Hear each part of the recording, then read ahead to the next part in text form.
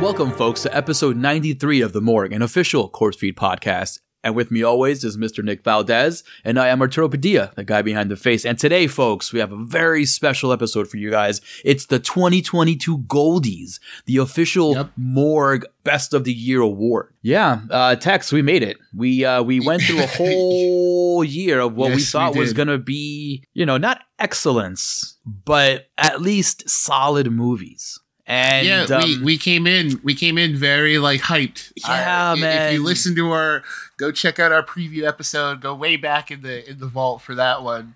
We were like, yeah, let's do it. Yeah, we were very optimistic and excited about the 2021 theatrical releases. The minute, the CDC and the government gave us the go-ahead to go back to theaters, it was disappointment after disappointment after disappointment after disappointment. And luckily for you, today, it's not about any of those disappointments. We've spoken plenty about all that stuff, and maybe we'll do a worst of the year episode. I don't know. That sounds like fun. But yeah, folks, this is about the good shit of the year, the good quality stuff that we were able to sit through properly and actually enjoy ourselves in theaters and at home as well. We have a lot of streaming options and nominees in the here on this list. I'm just very excited to get to it, Tex. Yes, sir. Yeah, folks, the 2022 Goldies, the official award show of the Morgue, and let's just start off, right? Yeah, where do you want to start, Arturo? What are you feeling? What's jumping out at you first? Let's go straight up for the best production, All right, sounds good. A movie, whether it's streaming or theatrical, needs a good, steady production, meaning everything has to be anchored, the storyboards have to make sense, everything just has to be cohesive. Right. And we have 5 nominees here who did their fucking darndest to make sure that production was, on point. And the nominees are, I guess, right?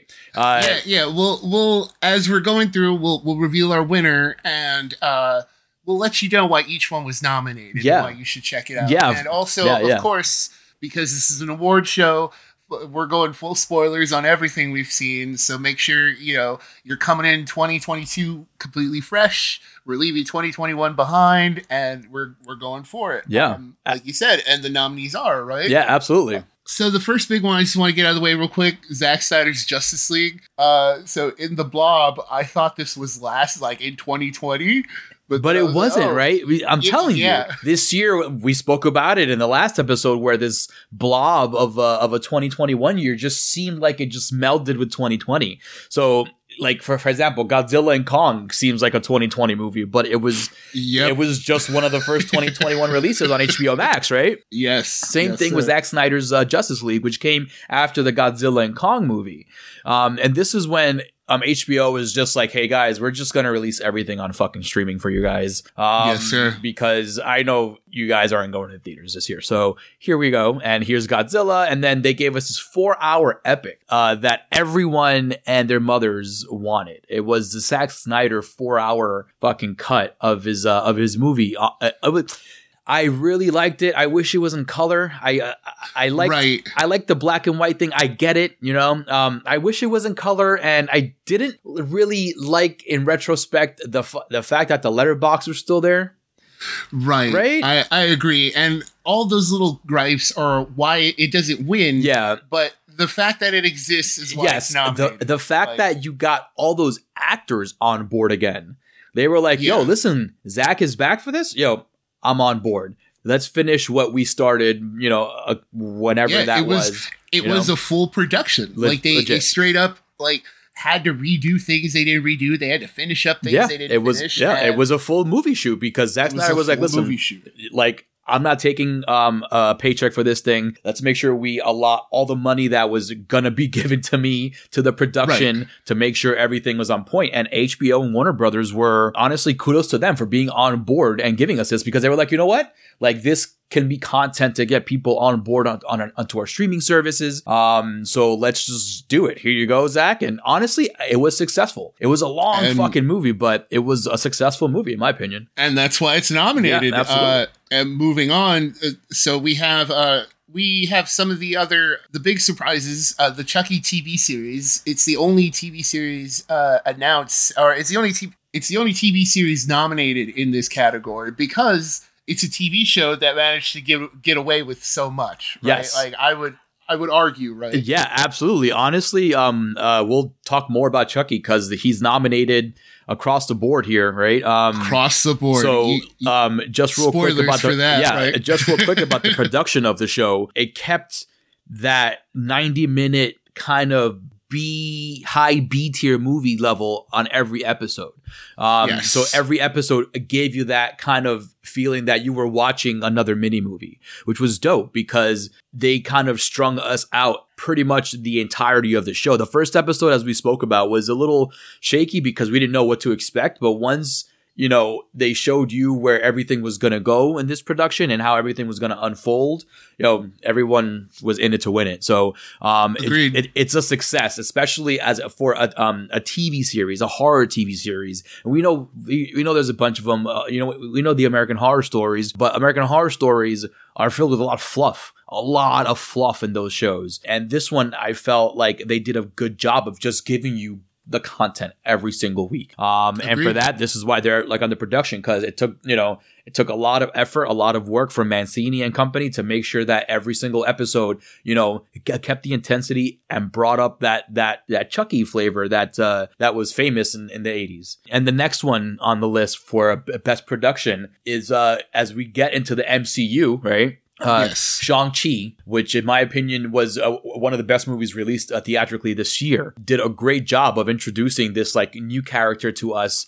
They did a great job of kind of doing a different Marvel movie in terms of production, because Marvel stuff, yes, we got some crazy dragon shit at the end, but we needed that kind of mystical stuff. But for the most part, this was their first real kind of martial arts action movie, and they did a good job of getting the proper choreographer on board, getting the proper protagonist, the proper supporting cast around the protagonist to make this successful, man.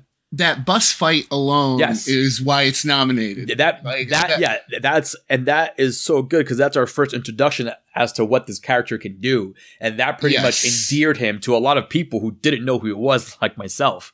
And I was like, and that bus scene, it's a great example of why like movies like this get nominated for things like this, because if you think about it, it's like, yes, it's a wild scenario, but then the way everything was framed out and shot kept everything nice and clean, even with all the action going on, being that it's a narrow busway. Like, you got to see all the martial arts, which was what the movie really touted at the end of the day, was that crazy action martial arts shit. And the bus scene alone was a great example of what this movie was able to accomplish at that ground level without any crazy CG. So this is why it's on this list. And then another piece of amazing awesomeness that we'll keep talking about throughout the show is Spider-Man No Way Home. There's not much to say that, you can't be visually seen as to why this is on the best production list. But yeah, it's on there, and it's Marvel and it's great. But because it's Marvel and it's great, this is why it couldn't just win this one. You know what I mean? It's nominated, but at the end of the day, it also is more Marvel. And we expect that Marvel kind of production anyway, especially from a Spider-Man, like kind of end of a trilogy movie. So Yes. And so then it brings us to our winner of the best production category. One, Arturo and I talked, like, with each of these winners, we talked about them a lot, like off show, off air. Yeah, throughout the month of December and throughout the last a couple weeks of January, we've been definitely having a lot of time thinking about it. Yep. Yeah, a lot of time thinking about it because there's so much quality compared to last year. Yeah. And so wow, yes, absolutely. Right? It was just more to talk about, right? So that begins with our winner of this category, the Fear Street trilogy. The entire trilogy. It seemed you'll see in some of the other nominations if we separate it or not. But for this one, for me, the reason I wanted it to win was simply because it looks so damn great, and it reuses the cast members for like some of the other parts, and it's just like it introduces you to new people at the same time. Yeah. So it's just like every little detail about it is just pitch perfect. 100% agree. And as a horror guy, I definitely think it's what the movie A Scary Story to Tell in the Dark like wanted to go for, that kind of vibe. Yes, you know what I mean? But this one, because it was this trilogy of movies, I think had more time to flesh that tone and that vibe out. A Scary Story to Tell in the Dark, I'm saying that now because it's on Netflix now, and I've seen clips of it like here and there in the preview. Right. And you're like, oh, they tried to get that vibe with the kids and everything, but Fear Street, man. Fear Street, like, they knew who their audience was. Specifically, that they knew who the audience was, and having it on Netflix immensely helped that. Because they were like, yo, listen, like, we can get away with this shit. Like, for instance, going back to that movie I was comparing it to, Scary Stories, it was a production made for theater. So they're like, yo, we don't know exactly how it's going to be received and all that stuff. But because Fear Street had the advantage of being released straight on streaming, right, on Netflix during the time of COVID, like, they're like, yo, let's fucking go balls out on every fucking movie we have here. And it's on this list as a winner because it's 3 different time eras. And they managed to kind of properly tell a story that spans from the 80s to the 70s, back to the 90s, and then back to like the witch era trials and stuff like that. So yeah. They do a very good job of making sure that story is told throughout the movie. That way, when we get to the climax of Fear Street 1666, we are like, we're up here just waiting to see what happens. And the awesome 1978, right? Is it 78 or 76? Yeah. No, it's 70. Ooh, that's a good question. Right? It might, I think it's 76, right? Because let's say 76. Yeah, that sounds right. But anyway, continue. Anyway, like the killers all looked good. Like, you know what I mean? The settings look good. Yes, like the money in the production was there, and you can tell just by the quality of the camera shots. Like just by how the lighting looked. Like, lighting takes a lot of money, to get good lighting. And just for instance, the awesome supermarket scene, right? Like in the first one, like that lighting with the dark supermarket and then the neon lights and everything, dude, it was awesome. And it looked great and surprisingly good, right? Like it looked surprisingly good. And on top of that, it was surprisingly good. So Fear Street for sure got the Goldie here in the best production category. First ever Goldie goes over to Fear Street on Netflix. So congratulations. It's totally worth it. On that same note, I say we jump into best ensemble. I agree because without a good ensemble, you can't have a good movie. You have a good production, right? Now, what's next? You need the fucking cast, right? You can't have a good movie with a shitty cast. Absolutely, they try, it never works. Speaking of, there's actually a mix of TV and movies in here. Mm-hmm. So first, we'll get the movie one out of the way. Another one, Spider-Man: No Way Home.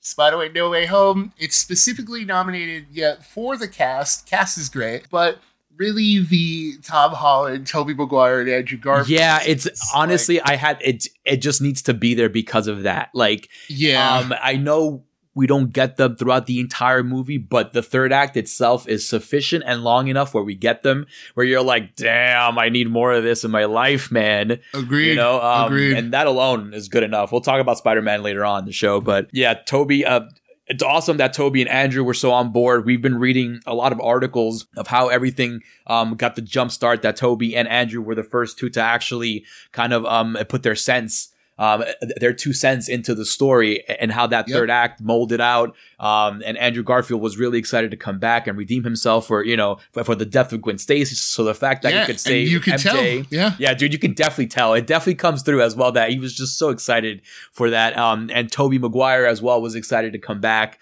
and be Tobey and be that that aw shucks Spider-Man that we got, And that scene alone where we got the Doc Ock finally, you know, like with his true self, his, you know, the Octavius back, and he sees his own Peter, and, you know, and Peter goes like, you know, he's just trying to do better, you know? It's like, oh, that's such like a fucking, you know, Toby era franchise line. It was awesome. And Tom Holland, we can't talk enough about him, so we'll talk more about him later. yeah, spoilers, right?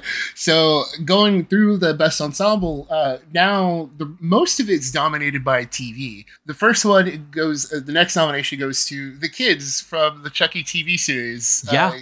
Yes, those kids, brand new. Like we've said before, like we've got a lot of new faces, a good production, as we just and they're kids, and they're under 18. Kids. Like, yes. I think Junior was the oldest one, like at 17. Yeah, dude, like, wow, like honestly, that's what made the show really good too. The fact that these kids were just fucking spot on, and the fact that like they understood proper character development too. What's her name? With the girl. Like at first you're like, yo, this girl she deserves to fucking die. Yeah, it started off like, oh, she's the worst. When is she gonna die? Yeah, you know. But then like she's one of the characters you actually get endeared to throughout the show. You're like, oh shit, she's actually a kid who, you know, just needed kind of to be a kid for a little bit. You know, they just did a great job, and I'm very glad to see that they found some good, legit under 18 actors for this TV show. I'm curious what's going to happen in season 2. I wish it was just a kind of one-off. I agree. Because like it's hard to replicate the goodness, especially like of the finale, how it left you. But yeah, I'm hoping to see them in more cool horror stuff down the line, man, because they were awesome. Yeah, kudos, kids. You deserve the nomination. Absolutely. For sure. And another cast of a TV show that was, you know, that was pretty awesome and definitely a huge ensemble, depended on each other, was in Squid Game, right? Yes. Squid Game is another nominee here in this category, and Squid Game, like, legit depended on everyone to tell the story. Agreed. But also it didn't win because it focused too much on a central person in terms of just following that guy consistently. Yeah. But that being said, though, it doesn't take away from the fact that you had all these awesome, you know, supporting players around this main character that legit made the movie go.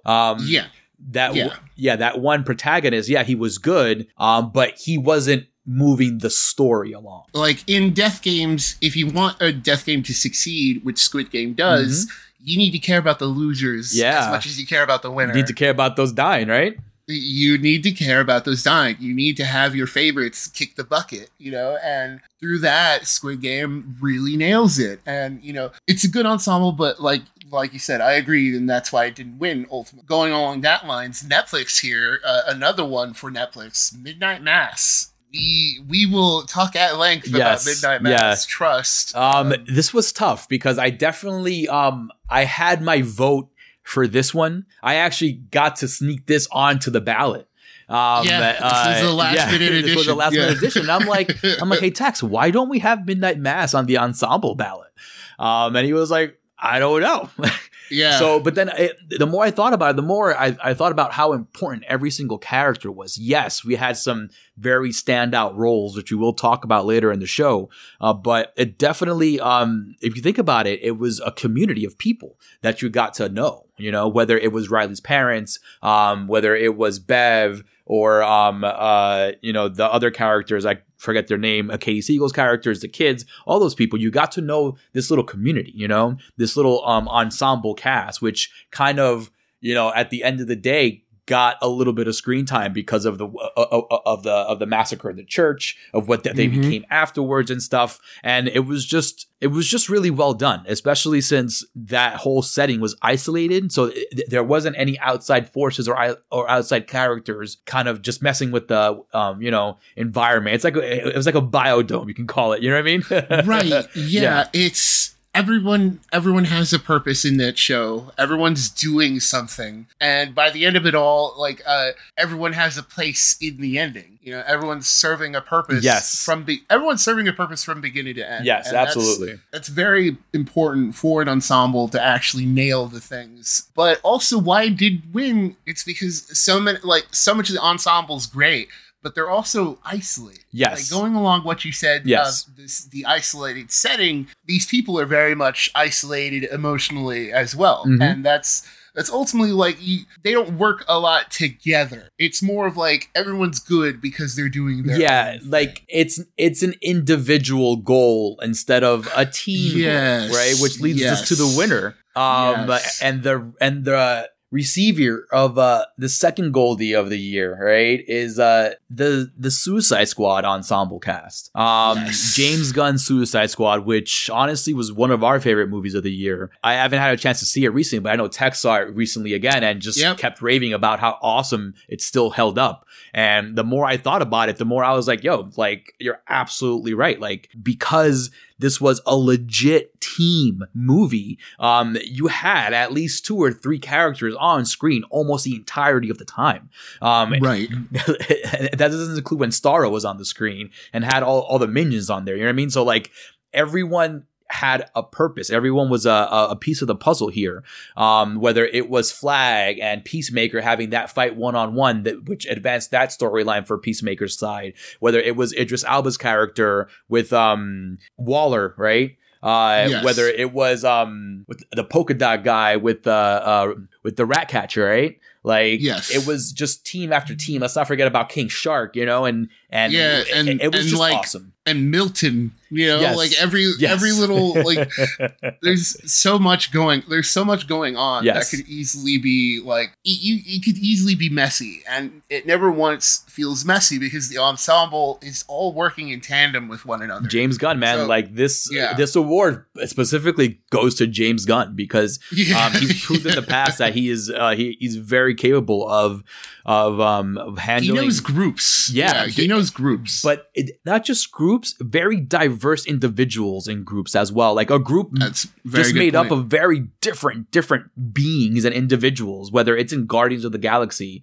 or whether it's in a Suicide Squad DC movie. Like, he's able to grab all these different characters, make them important, no matter their status in comic book universe, you know what I mean? And just have them be a part of a bigger picture, and everyone plays a part in that bigger picture. And I think this is why this movie succeeded so much, because it was just fun to watch. Everyone was working in tandem with one another in terms of like knowing how to go back and forth and knowing how the vibe is. Like, everything was just on point when it came to ensemble. And this is a true ensemble cast that depended on each and one another to make it successful. This is why it's the winner.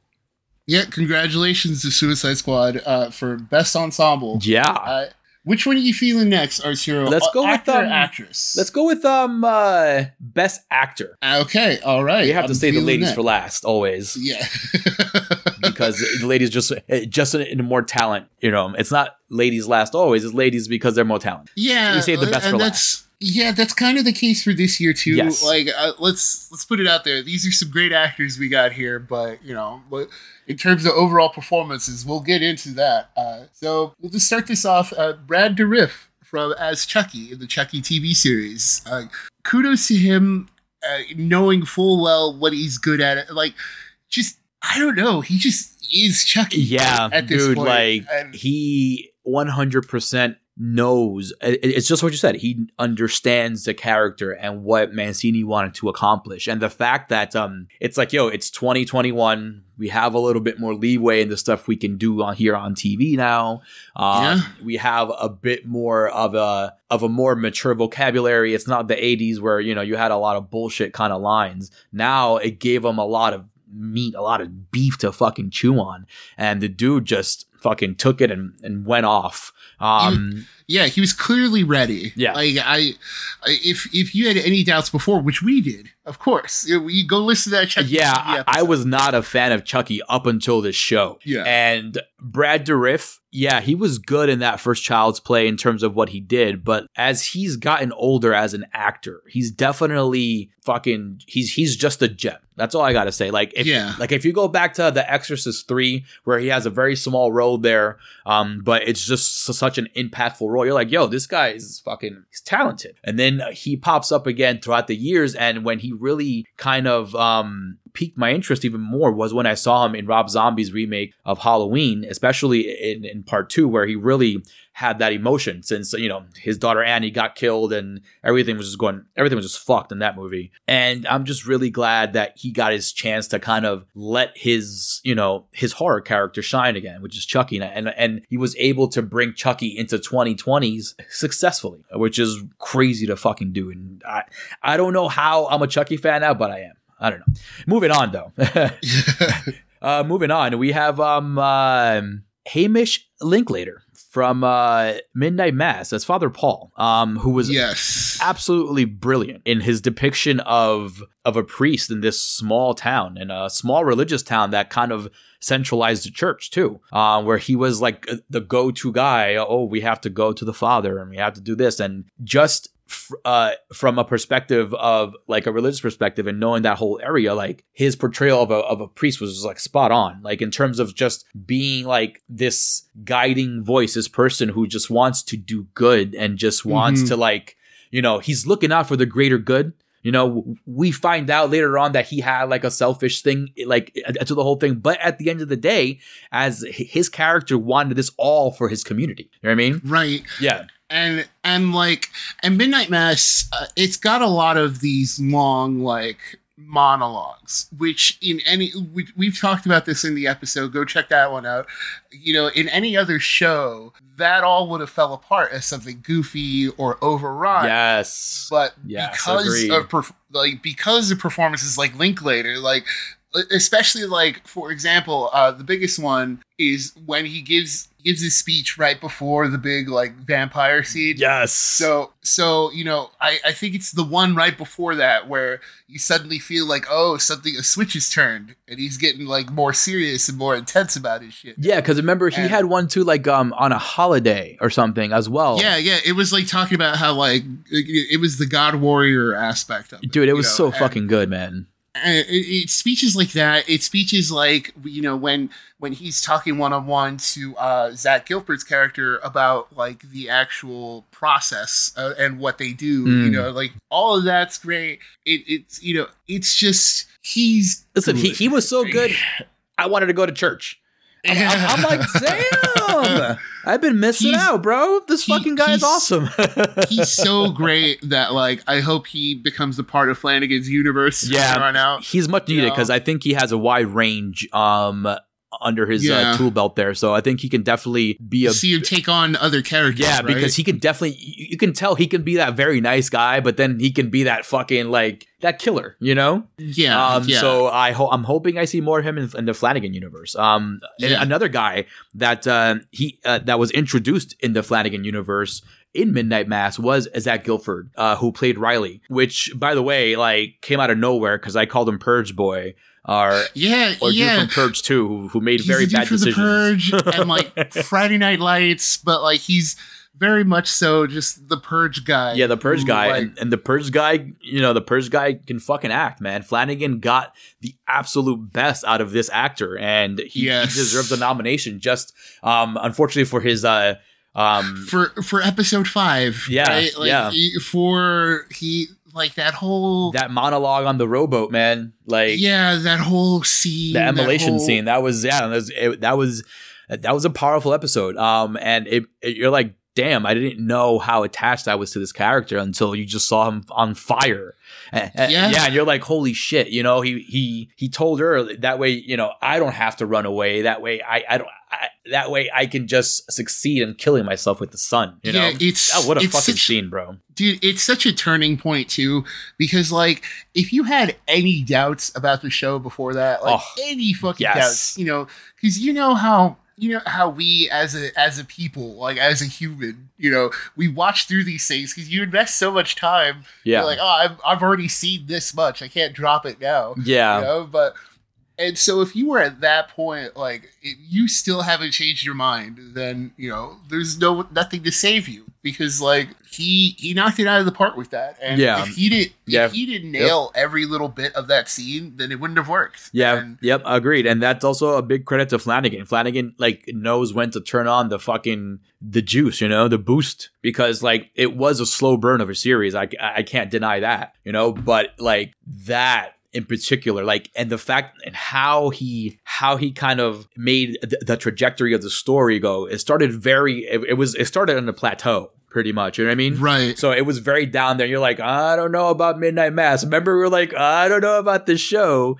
Right. And then didn't know where Riley's character was actually going. But it was Riley's character that kind of kept you in the story. Because you're like, I'm curious what's going to happen next. Because he was that vessel that kind of took you around the community. You know what I mean? Like, he showed you, like, all the important characters, you know, as he walked around and stuff like that. And he's on this list because of that. He was just, a top notch. And I hope he can continue. And if Flanagan knows how to get the best out of his actors. And this was one of those occasions. There's going to be a couple more that we'll talk about down the line. But next up on this, in this category of Best Actor is Mr. Idris Elba himself. For his role in Suicide Squad. This almost went to John Cena as well. Like we had to talk about this, about how like either one of them could have been like was the standout actor of the Suicide Squad, but ultimately it was Idris Elba. You know, because John Cena's Peacemaker, you know, I like him, but we were just talking about how like the show just seems kind of like Peacemaker needs a catalyst. You know what I mean? It needs like an Idris Elba, and you need that anchor. You need, like, as we just talked about, the ensemble for Suicide Squad won because it's so diverse, but it's also very wacky. It's so out there, you know, each of the characters. And if you don't have an anchor like Idris Elba, who can deliver not only the goofier comic book stuff, you know, with the serious face, but also make sure to do those emotional beats. Listen, like he's on this list alone for that scene with Amanda Waller. You know what I mean? Yeah. Like, don't touch my daughter. Yo, that scene was intense, man. Him and fucking Viola Davis, dude. That yo, James Gunn was just like, yo, go play. Just let him go. Let him do their thing there. Don't, like, those are my top actors in the movie. Let them do their thing. Right. You know what I mean? It seems like that, where that's why Idris Elba is nominated here. Yeah. He put up a really good in a stacked cast like that to still stand out. But you know what, though? Like, he's been doing that for a long time, low key, though, man. And that's the other thing too, right? Yeah, he's been doing that for a long time. I'm not sure if you guys out there have seen, was it Runaways, right? Was it Runaways? That's the name with Chris Evans and Zoe. You mean The Losers? The Losers. Yeah, there you go. The Losers. With Zoe Saldana and Chris Evans was in there. You know, check out that one. A bunch of Marvel characters, which is hilarious, right? But he was good in that movie. He played the face. And then he was able to do that turn, become the heel. You know what I mean? Like, it was good. Like, and he's been doing that throughout his whole career, man. He has that presence to be that fucked up evil guy, and he has that presence to be that fucking I'm gonna lead you into war kind of dude, you know? Like in fucking Pacific Rim. You know what I mean? Like, he was awesome. Like, that movie was kind of like, it was very mad. The apocalypse. But like, his presence there just kind of gave it some more kind of a mature official standing in that role, you know? Yeah, you just need it. You need an anchor. Yeah, you need Idris, who hopefully will play James Bond at some point in his life. Come on. He'll be fucking great. If that's not the easiest fucking sell, I don't know what is, dude, right? Come on. Like, it's a signed, seal, delivered. You know what I mean? As Stevie Wonder said, please. And speaking of signed, seal, delivered, the winner, and the Goldie for Best Actor goes to Tom Holland for his role in No Way Home. I mean, you know, we've thought about this one a lot, right? Because it's like, it is a comic book movie, but like at the same time, he really turns it out. He brought it, dude. Like every level of, like, legit. If you sit down and read a good Spider-Man comic book, you will see Peter Parker going through a lot of emotions throughout the beginning and the end of that comic. And Tom Holland is able to portray that, like, perfect. And it's wild how the dude's naturally English, so he has he has an English accent, but then his American accent, like, definitely is very, like, that's the Peter Parker voice. You know what I mean? Like, that's the Peter Parker voice you think about. And then the fact that he was able to to just bring out all the emotions that you expect out of this kind of story, from the happy lovey-dovey stuff with MJ to the friend stuff with Ned to the May death, right? To him kind of just being this like brooding Batman-like figure for a little bit, right? Mm-hmm. To him just accepting change and realizing sacrifice is important. To the end of the movie where you see him change totally as a person who understands now, wait a minute, like I have a bigger purpose in life, like these people are good and I can always watch over them, but I'm fucking Spider-Man, So you see that kind of whole evolution of the character throughout the entire movie. And then you remember how he started in Civil War and you're like, wow, this kid's come a long fucking way, Right. And that's one thing that I've said as well in our previous episode for No Way Home, that like it's a kid. And that's what Strange said as well. It's like, oh, I just forget you're a kid. So if you think about it, I think he's been doing it since he was 14, right? Or something like that, right? I don't even know how old Tom Holland was when he started, but it had to be super young, because if he's at the end of No Way Home, he just like they all quote unquote graduated high school, right? So he just kind of turned 18. Pretty much. Right. You know what I mean? I don't know how old that makes Tom Holland, though. I think he's a little bit older. Well, not the actor. I'm talking about the Spider-Man character. Oh, okay. No, Tom Holland, I think he's in his 20s. Because his Twitter tagline is Tom Holland 96 or something like that. Oh, okay. Yeah, he's in his 20s. Such a baby. Fucking in 96, I was 11, dude. Right. But that's what I mean. Like that just goes to show that Tom Holland still is he's providing a lot. So I'm excited to see where he goes from here. So kudos to Tom Holland for the Goldies. Listen, I'm hoping they can take his Spider-Man. Honestly, dude, if they wanted to, just give him a lifetime contract and like a blank check and be like, yo, listen, I don't know about all that. We'll see you every 3 years. We'll see you every 3 years. Yeah, I wouldn't mind him dipping out and getting Miles some attention every once in a while. Yeah, but you can always do Miles. Because now this universe is open. That's true. You know what I mean? That's true. So you can do all. You know what's funny? Like they're able to now legit be like a comic book store. They have the Amazing Spider-Man. They have Spider-Man. They have Miles Morales Spider-Man. Right. It'll be like a fucking comic book rack.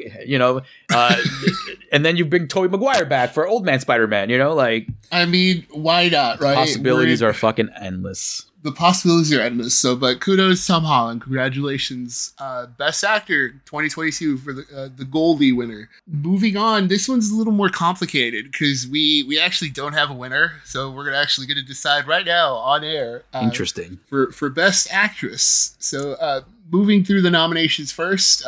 These aren't the ones we are divided on, but we'll get to those. So Haley Steinfeld in Hawkeye. It's her big debut in the MCU. Go listen to that episode. See, like she perfectly fits. Yeah. Like she's just nominated because she nails it. So, like it works. It just works. Like that's pretty much it. It just works. Like it just works. It's a natural fit to the point where you're like, oh, why haven't they done this before? Yeah, it's the same thing. It's the same thing you just said with Tom Holland and with Spider-Man. Yes, it just works. Like I'm excited to see what they do with her next. I'm excited to see what kind of project they put her in, and it just works. So following that, we have our first and I think really only nomination for Black Summer. Apologies to Black Summer, but hey, it did its thing. It did its thing. It doesn't have to be nominated to know it was decent. Trust me, it was decent. Go watch it. Go watch it. Go listen to our episode on it. But Jamie King. She absolutely kills it in season 2. Completely different character, almost just completely different vibe now that she's got her daughter to protect. Yeah, exactly. Like if you go back to that episode, we specifically state exactly why she's awesome. And it is exactly what you said. Like just if you've seen the first season, you see the transformation she's gone through from this mom who doesn't know what the fuck is going on to somebody who knows exactly what's going on and she knows exactly what she needs to do in order to stay alive and keep her kid alive. And I just didn't expect this kind of performance from Jamie King. I'm never seen her this intense before, you know? And she does a really good job. And again, there's also a good supporting cast in that show. And overall, that show was super entertaining if you're into like zombie stuff, which is wild because that show, I remember when we first spoke about Black Summer when it first came out on Netflix, it's based off that Asylum show, Zombie Nation, which is like a spoof parody kind of thing of a zombie show or zombie movie. So like giving it a shot was the best thing ever because I'm like, yo, this show's fucking great. So Black Summer, go check that out. And Jamie King was awesome in it. Go check out season 2 especially. It's a wild, different, change of scenario between the 2 seasons. And our next nominee, before we get into a debate, is Daniela Melchior. How do you say that, Tex? On that one. I don't know either. Apologies to her, but because it's French, so it's probably fancier than what I just said. My apologies. I hope you appreciate the nomination anyway, right? But like, it was Ratcatcher. Right? Yeah, Ratcatcher 2 in the Suicide Squad. Yeah, she was great. I don't know if she's been in anything before, but this is the first thing I've ever seen her in. Yeah, same. And it was awesome because, as I mentioned before, in the ensemble category, that every piece is needed in order to make this movie a success. And she was that underlying kind of calming vibe in the whole squad that was able to kind of just balance everything out a little bit. Because over here you have Cena and Idris Elba's character. They're super intense, hardcore action. And then you have the Ratcatcher character, which balances it out because it slows everything down. It kind of grounds you more a little bit to like the other characters that aren't so like in your face.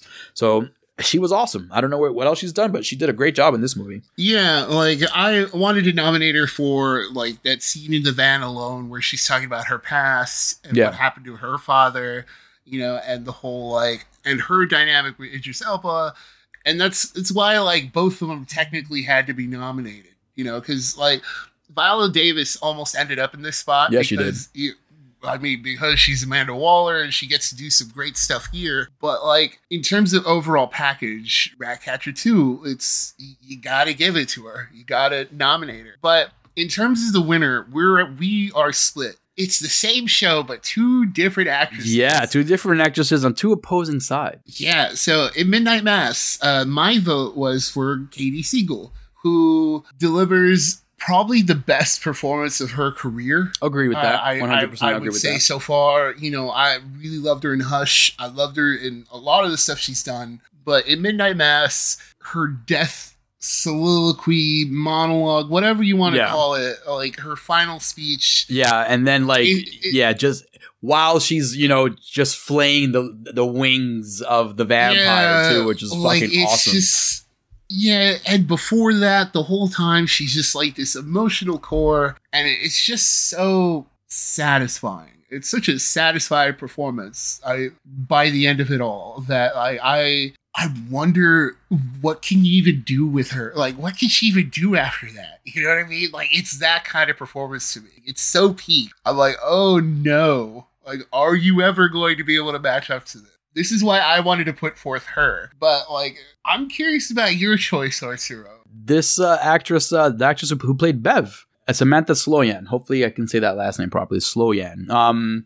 Well, my nomination is for Bev. I picked Bev because she's the opposing force throughout the entire show. Like, the minute you get introduced to Bev, she's just this fucking bitch. It's like, like, who the fuck is this? And then every single episode, it's Bev, Bev, Bev. Right. And you're like, fuck, what a heel, like I really liked how just bad she was, we started finding out about the real conflict, which was like, yo, this motherfucker's a vampire. But then here you have fucking Bev. And you're like, yo, who's worse? Is it Bev or is it the fucking vampire right now? And it turned out to be Bev was actually way fucking worse. And then on top of that, she was the biggest fucking coward of them all, And like she held that like deep inside, which is great because at the end of the show, you see her cowarding. Pretty much everyone had a graceful ending to their like vampiric life, They were like, oh, let's just stare at the sun and just kind of go away. Bev was crying. She was begging. You know, she was just fucking, she didn't want to die. But then she was over here killing people's dogs and shit, blaming people for, you know, for things they didn't do. She was just this constant force of interruption throughout this little town that was already kind of reeling from, I think it was, like their fishing town, right? Like like the fish went bad and all that shit. So Bev just being this conflict definitely, I think, stands out. Katie Siegel's performance, yes, I do agree it is the best she's done, but I do feel like we get that later on, like after she realizes, after Riley's death and everything, is when, you know, she kind of kicks in a little bit more.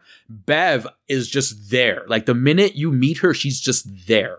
And then every little chance you get, Bev is injected into it and is just there disrupting lives all day. And then Katie Siegel's character, yes, she definitely was the emotional core, but I felt like that anchor was dropped after Riley's death. It wasn't there before. Like if Riley was still around, Riley for sure would have been that, like, we're clinging to this guy throughout the whole thing. But Riley transferred that whole responsibility to Katie Siegel's character. I keep forgetting her name. I'm sorry. But to her character after his death, he's like, yo, listen, now this is your responsibility to hold on to understand, yo, there's some shit going on here. All the while, Bev is fucking shit up. I know, like, it's a fair point, but performance, like, in terms of the actual performance, this was like, you've got someone who's at their peak, and you got someone who is great, yes, great throughout, like, steady throughout, but you also have someone who, like,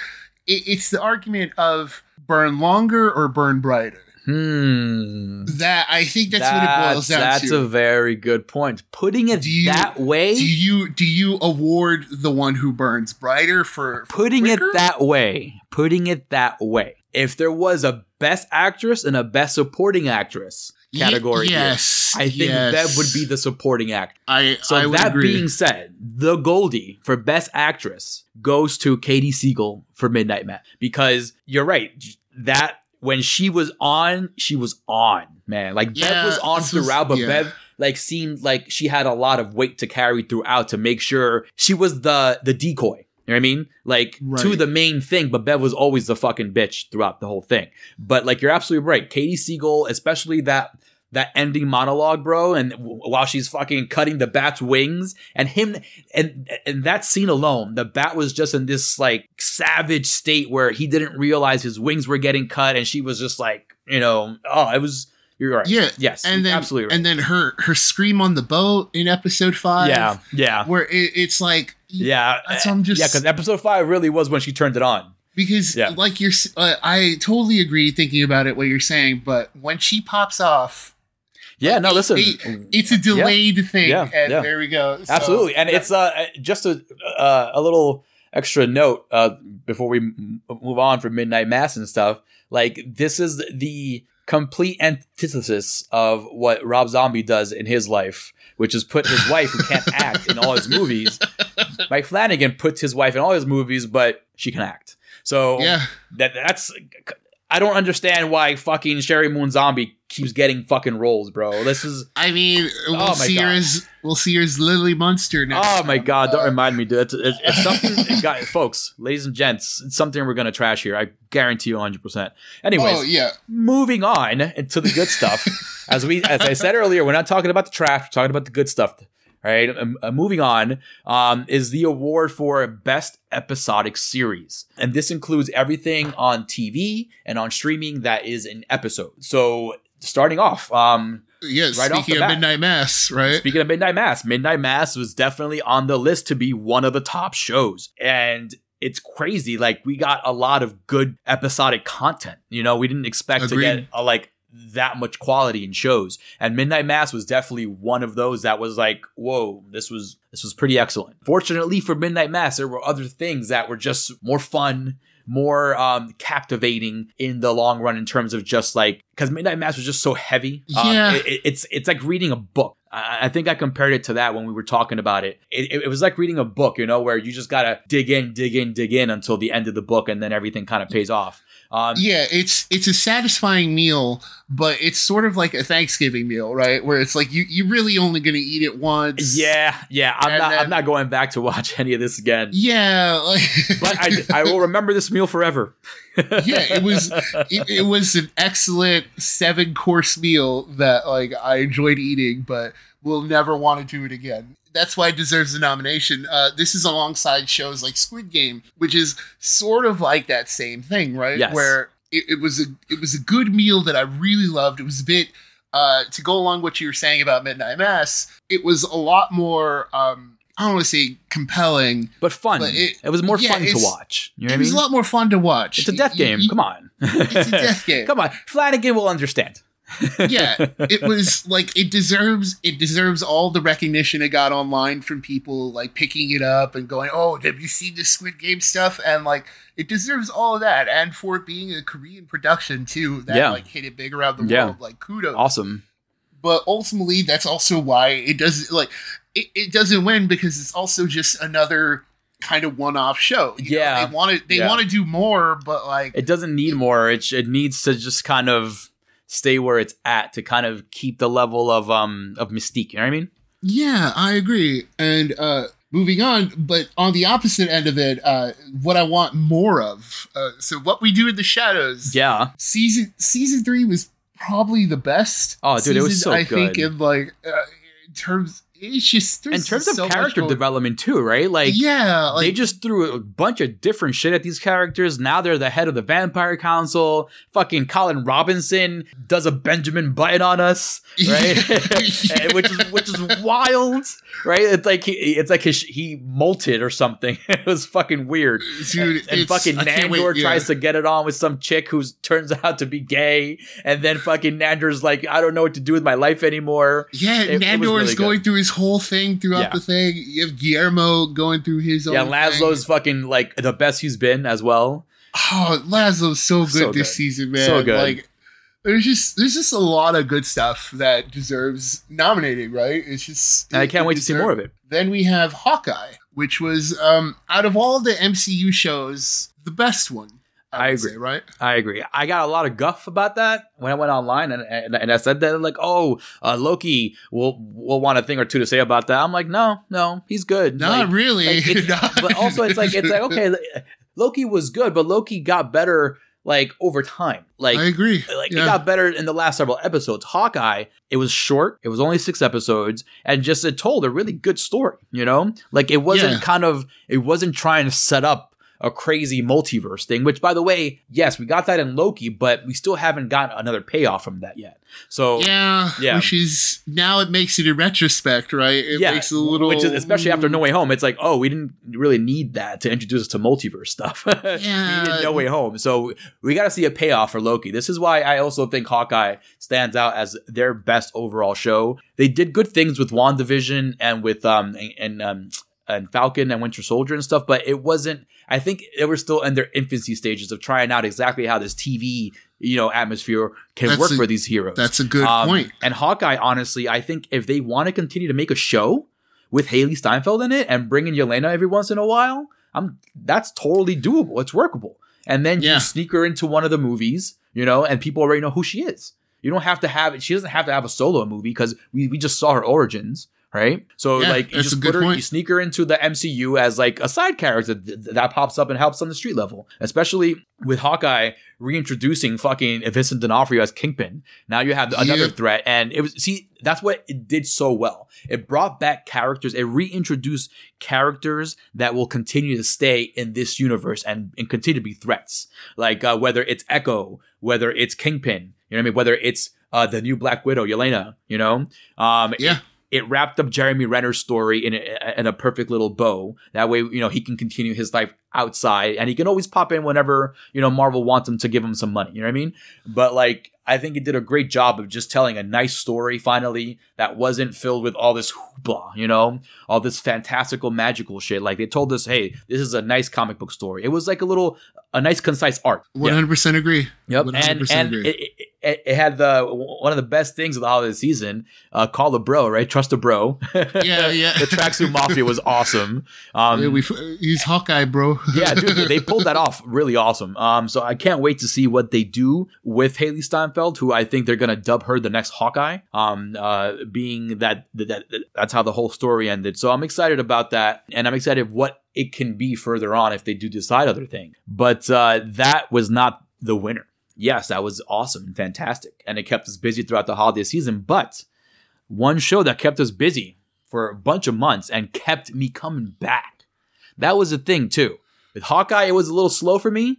Like in the beginning, I'm like, oh, okay, yeah, I'll catch it there and there. But with the winner, with Chucky, the TV series, dude, yeah, like this, it's been a long, long time since I'm like, yo, I can't wait for next week. I can't wait for next week. And the fact that this was a TV show and not a streaming show made it that even more of a winner, because we couldn't just skip to the next episode right away. We had to wait the whole week to watch the episodes. And that kept us like, oh shit, I want to see what's next. I want to see what's next. Yeah. It's wild, right? Like a genuine excitement. Yes. Like when each one would come out, I'd be like, "Yo, Arturo, are you checking out Chucky?" It's like now? Chucky tonight after NXT. It's like, yeah, man. Yeah, dude. Yeah. It kept us coming back, and we've spoken about the ensemble. We've spoken about Brad Dourif. Chucky itself is it was just. I don't know what happened, but I guess it was just good timing with Mancini and the writers and whatever's going on over there, because I'm not sure why they couldn't do this sooner, but I guess it was meant to be in terms of time. Yeah, Chucky is such a winner that it also won the best overall horror. Yes, it won the Toe Tag Award for best horror, beating out all that other shit I saw this year, including Midnight Mass, Fear Street, and the Black Summer Show. And one that didn't pop up on there was Halloween Kills, because it was trash. I still gotta say that. Fucking Halloween Kills was trash. I know. You gotta dig one more in. Yeah, right? I have to. And Brad Dourif as well from Chucky won the best Toe Tag for best horror performance. Yeah. So while he didn't win the Goldie for best actor, he got a toe tag, man. Trust me, toe tag's been around for a while now. And that's a big deal for best horror performance. Exactly. So kudos to Chucky. Kudos to Chucky. Honestly, a little scared about the next season. It should have ended, right? It should have just ended. I was cool with it ending. I didn't need more. I think Chucky is a kind of thing that, like, the longer it stays, the more dull it'll get because of just the characters themselves, 100% agree. The longer it sticks around, the more you're reminded that it's Chucky. Yeah, so hopefully next year, hopefully in the 2023 Goldies, we'll be talking positively about season 2 and not negatively, right? Yeah, because I mean, we could easily be like, man, what a disappointment. Yeah, it would be like, remember last year, folks, with the 2022 show where I was scared about season 2? Yeah. God, so, listen, I'm hoping that's not the case, but the story was just so well done that I don't think you can replicate that kind of thing. And obviously, you can't technically replicate the story. That sounds redundant, but you guys know what I mean. You can't replicate the success of that comeback of Chucky. You can't. Yeah. Because he's back now, so now what are you going to do with him? Yeah, it worked in more ways than it shouldn't have. Like, it's just like, it shouldn't have worked. It shouldn't have been good at all. It's a Chucky show. Not have been good at all. But the fact that it was not only good, but as good as it was, right? Like, it's nearly swept the awards before we were like, wait a minute, let's think about this. Let's slow down a little bit. Yeah, dude, legit, it was gonna get like all the horror awards pretty much. Like, but it's like, hold on. Let's slow down. Yeah. Let's take a breath. Simmer down. The callback Tobey Maguire SNL. Simmer down. Yeah. But kudos, Chucky. You've earned every nomination. You definitely earned every it. award. Definitely an out of nowhere dark horse contender. Like, who would have thought this would have been kind of grabbing a bunch of these awards, man? It was the end of the year, right? It started coming out in like September. Yeah, it came out like September, October, or some shit like that. Yeah, it was end of the year dark horse winner. Congratulations. And now, that folks, brings us to the that brings us to the main Goldie over here, the feature presentation award, right? For best movie, right? Yes, the feature presentation award. So the nominees for the feature presentation award this year, they range from streaming to theatrical, right? And it's a fun list, guys. It's a very fun list. And first off, is Luca. It was an awesome animated movie that came out of nowhere. It was definitely fucking charming as shit, and it was needed during the pandemic time. It was that kind of happy feeling movie that, we needed this right now. And Luca was successful. It's memorable still, to the point that I remember the movie pretty exact, and I call back to it every once in a while too. So Luca was definitely fun and an unexpected pleasure from Disney. Oh, was that Pixar as well? It was just Disney. It's Disney Pixar. Yeah. I'm glad Pixar has started to go away from like inanimate objects. You know what I mean? It's like, I'm glad you can make toys talk and shit and other things that usually don't talk. But like, I'm glad when they introduced Incredibles, they were like, oh, we can do people. Not just little kids in Toy Story, but actual people. So I'm glad they definitely expanded to that whole thing. And with Luca, they definitely did something different where they brought this like extremely human story about just two kids growing up, and wanting, to dream and dream big and not, all they wanted was a Vespa. All they wanted was a Vespa so they can fucking travel around, Yeah, it's a good movie, man. It hits all the right beats, and it's just a good effort. And speaking of Disney and good efforts. And speaking of Bruno's, right? Silencio Bruno. That's Silencio right. Bruno. Yeah, no kidding. Oh, yeah, right. My God, speaking of Bruno's, my mind right now. You're blowing my mind. Right now. Speaking of Bruno's, it's funny that when I first saw this next nominee, I was like, "Yo, do you think they're talking about the same fucking Bruno? Because this guy's being told to shut up all the time too." And the same thing in Luca, Silencio Bruno. Wow. So this next nominee, fucking floored me. Honestly, it floored me. I know it floored Tex. It floored my in-laws, my kids, my wife. It floored my holiday, man. Encanto was released to Disney Plus on Christmas Eve, and damn, what a Christmas gift for everyone who didn't get to see it in theaters, man. It was definitely something, a gift that keeps on giving, because Lin-Manuel Miranda should be definitely awarded something for all the music in that fucking movie that just like, it's just perfect. The movie flows like a Broadway musical. It has that kind of like, every scene flows into kind of music. It's not like a Disney movie where they'll just start singing about something out of nowhere. Yeah. You know what I mean? Like, it's more of like, the singing happens because of character introductions and introducing the world. Like, it's legit like Broadway. You know how Broadway, everything is sung. Everything is sung, and then there's a little story explanation, then singing, and the story explanation. Yeah, it's like moving the plot along. Yes, with the song. Exactly. Yeah. It's not just a song it's not just the protagonist singing to like finally find a new purpose. You know what I mean? Like in Frozen or something. It's not a let it go, It's more of like, hey, this whole story revolves around this music as well. As you said, the music helps the whole story just run along smoothly, and the music is awesome. Like, it's memorable. It's everything you want from a Disney movie, and from coming from some brown dudes, right? With fucking big Latino backgrounds. This movie is on point. Now, like, it definitely it's huge. It definitely brings out the Latino stuff in Disney, that matriarch thing going on, that you're never good enough thing going on all the time. You got to do it for the family kind of shit. Who cares about your dreams? It's not about you. It's about the family, So it hit hard in a lot of like emotions because of that as well. But just overall, the animation was great. Like I mentioned, the music was great. The visuals was great. Like, everything just looked awesome. And Disney did a really good job with that movie. It just sucks that it was a little understated, right, when it came out. Yeah, and that's ultimately why it doesn't win. Yeah. Because, like, it's so late in the year, it's hard to, like, gauge it compared to the rest of the, because if it came out in summertime, legit, it would have been a fucking hit.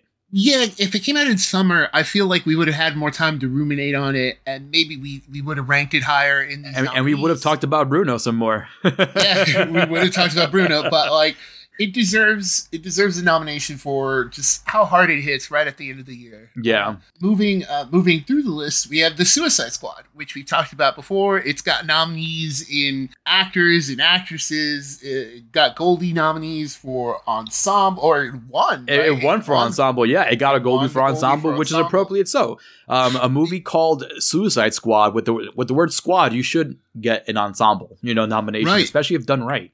And it is done right. It's done very right. If we go back to to Suicide Squad from David Ayer, and we compare it to the Suicide Squad from James Gunn, it is comparison. Drastically different, just totally different. I'm glad that Margot Robbie got to shine as Harley Quinn in a real Suicide Squad movie. That wasn't trash, even though her role wasn't that kind of crazy in it. I'm glad she was just in it, it wasn't even necessary. No, that's how good that movie is. Exactly, because she was the standout from that original one, because that's everything else sucked except for Harley Quinn. And then she's just thrown as a tertiary character, right? Pretty much. But this again is a testament to how good everyone did their job in that movie. And this is why it's nominated for Best Movie. This is why it won the Goldie for Best Ensemble. This is why Idris Elba was nominated. Ratcatcher was nominated. It also, just real quick, folks, it also got a nomination in a toe tag for one of the best kill scenes, right? Yes, that competition, man. That competition that between scene alone Elba is worth a watch, honestly. Worth the whole movie watch. I'd sit through the movie just to watch that scene again. That whole base camp invasion is great when you play it out again, and then when you realize, oh wait a minute, these were the good guys we just killed. It's so good. It's so good. It's a good movie. It's one of the best comic book movies of the year, and this is why it's nominated. And a big success too for Warner Brothers for fucking snatching James Gunn right off that controversy, dude. Absolutely, they were like, your loss is our gain, and then what do you want to do for us? And remember, they threw him everything. You can do whatever the fuck you want. They gave him Superman. They gave him literally. They said whatever you want to do. You can get Superman. You can do Batman. Dude, they legit were giving him everything he wanted. But then he was like, because didn't he want to bring in Superman, do a Suicide Squad versus Superman kind of thing? I think so, but I think he ultimately decided, he decided to go for Suicide Squad, which was just cool. And I'm glad you had a vision, because clearly it worked. Right? It worked. And he's such a good writer and visionary in terms of, like I said before, just those kooky characters, those different personalities that have to kind of put their 2 cents in every once in a while, and that's why it was nominated, because it was just an excellently produced and well executed movie, and a big redeemer for Warner Brothers in that aspect too. Agreed. Yep. And moving on, so we have, this was kind of a cheat, but it also, before, when it was nominated for production, you kind of have to just take up the whole package is one thing. Yes. So the Fear Street trilogy, as we mentioned before, it was Netflix's big hit over the summer. And as you mentioned with Encanto, when Fear Street came out, it dominated. We spent 3 whole weeks talking about that. We spent teased 3 whole it. weeks talking about it with each other. But we teased it for a couple of shows because we were going to talk about it once all 3 movies were done. Yeah. Right. But each one, we were watching it, contacting one another for it. Go, oh, did you see this one? Oh, it's so good. Oh.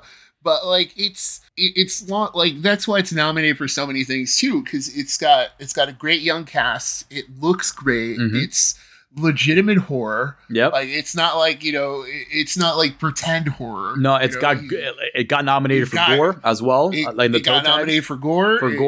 And the best kill as well. It got nominated. It wins the best kill. It won the best kill for the best kill for the fucking for all of horror. If you see that scene alone, you're like, oh, I gotta watch more of this. Yeah, you see that meat slicer, you're sold. And it's funny because Tex brought it up, and I totally forgot about that scene, and I'm like, oh my god, yeah, let me put that in the category and vote for it right there. yeah, because that's how good it was. Yeah, that's how good it was.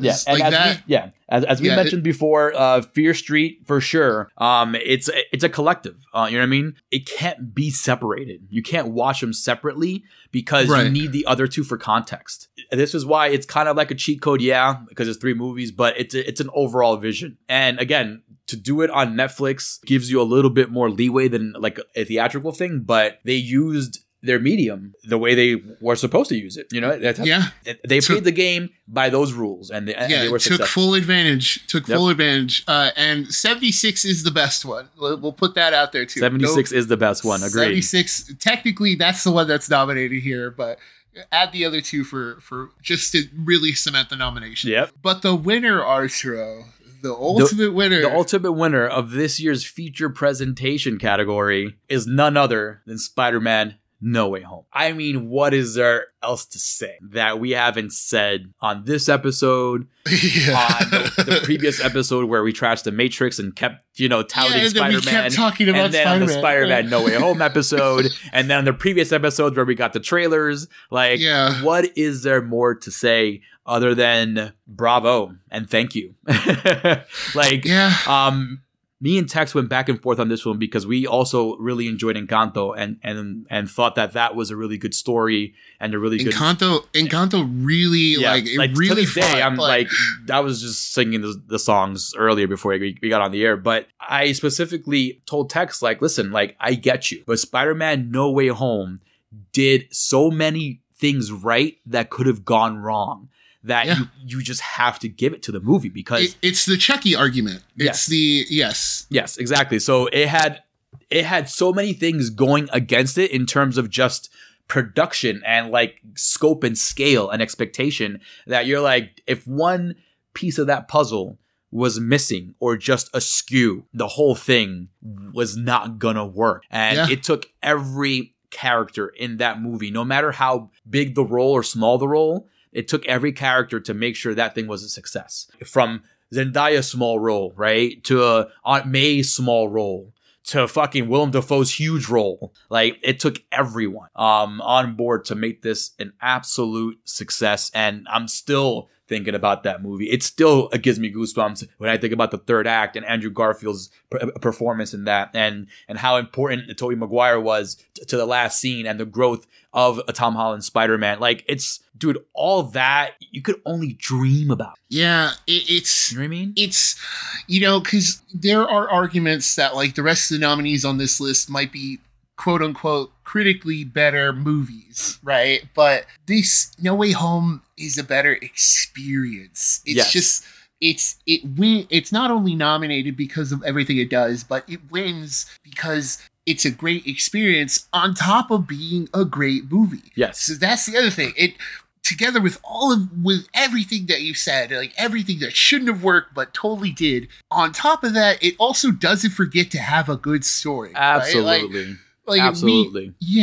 We can't praise it enough, really, for everything it does. And again, that's, the Marvel machine at its best, right? Yeah. Good story at the core, especially for these bigger movies. And if you think about it, if you think about Infinity War and Endgame, that's just 10 years of history, just coming to a fruition there. With this one, dude, it's 20 years. It's 20 years. 20 years of history. Yes. You have the Tobey Maguire trilogy, the Andrew Garfield duo, right? Yeah, it's a history that's not connected. Exactly. The MCU, that's one long story. Yeah. These are 3 different universes and yet still came together for this. Yep.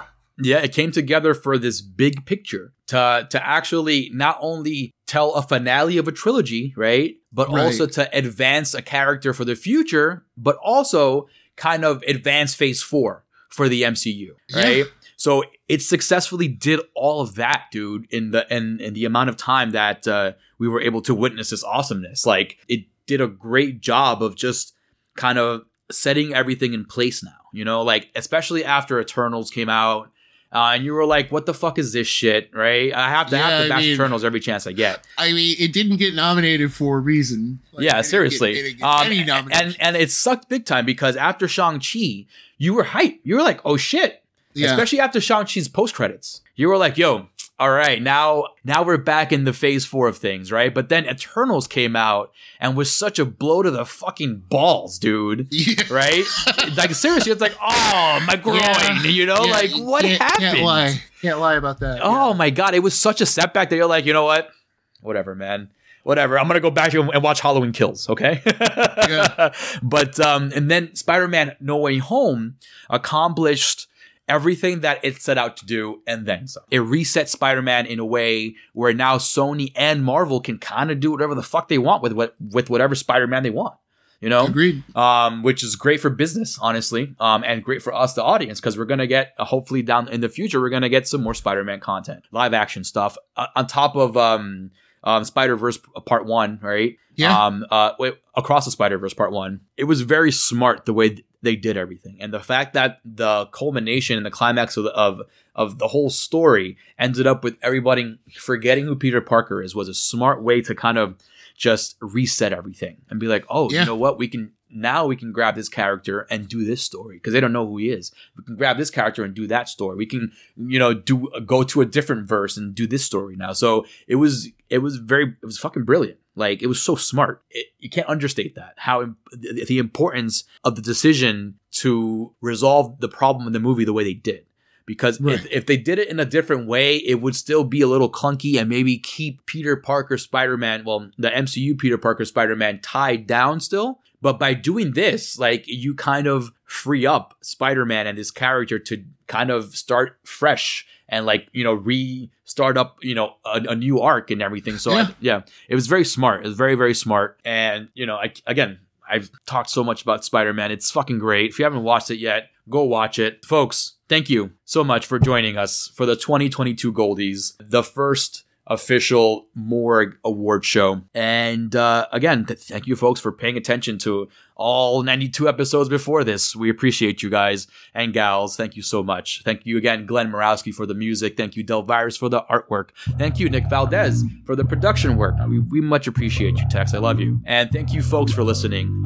Again, I am Arturo Padilla, the guy behind the face, and this is The Morgue. It's a scary world out there, but we're here to walk you through it.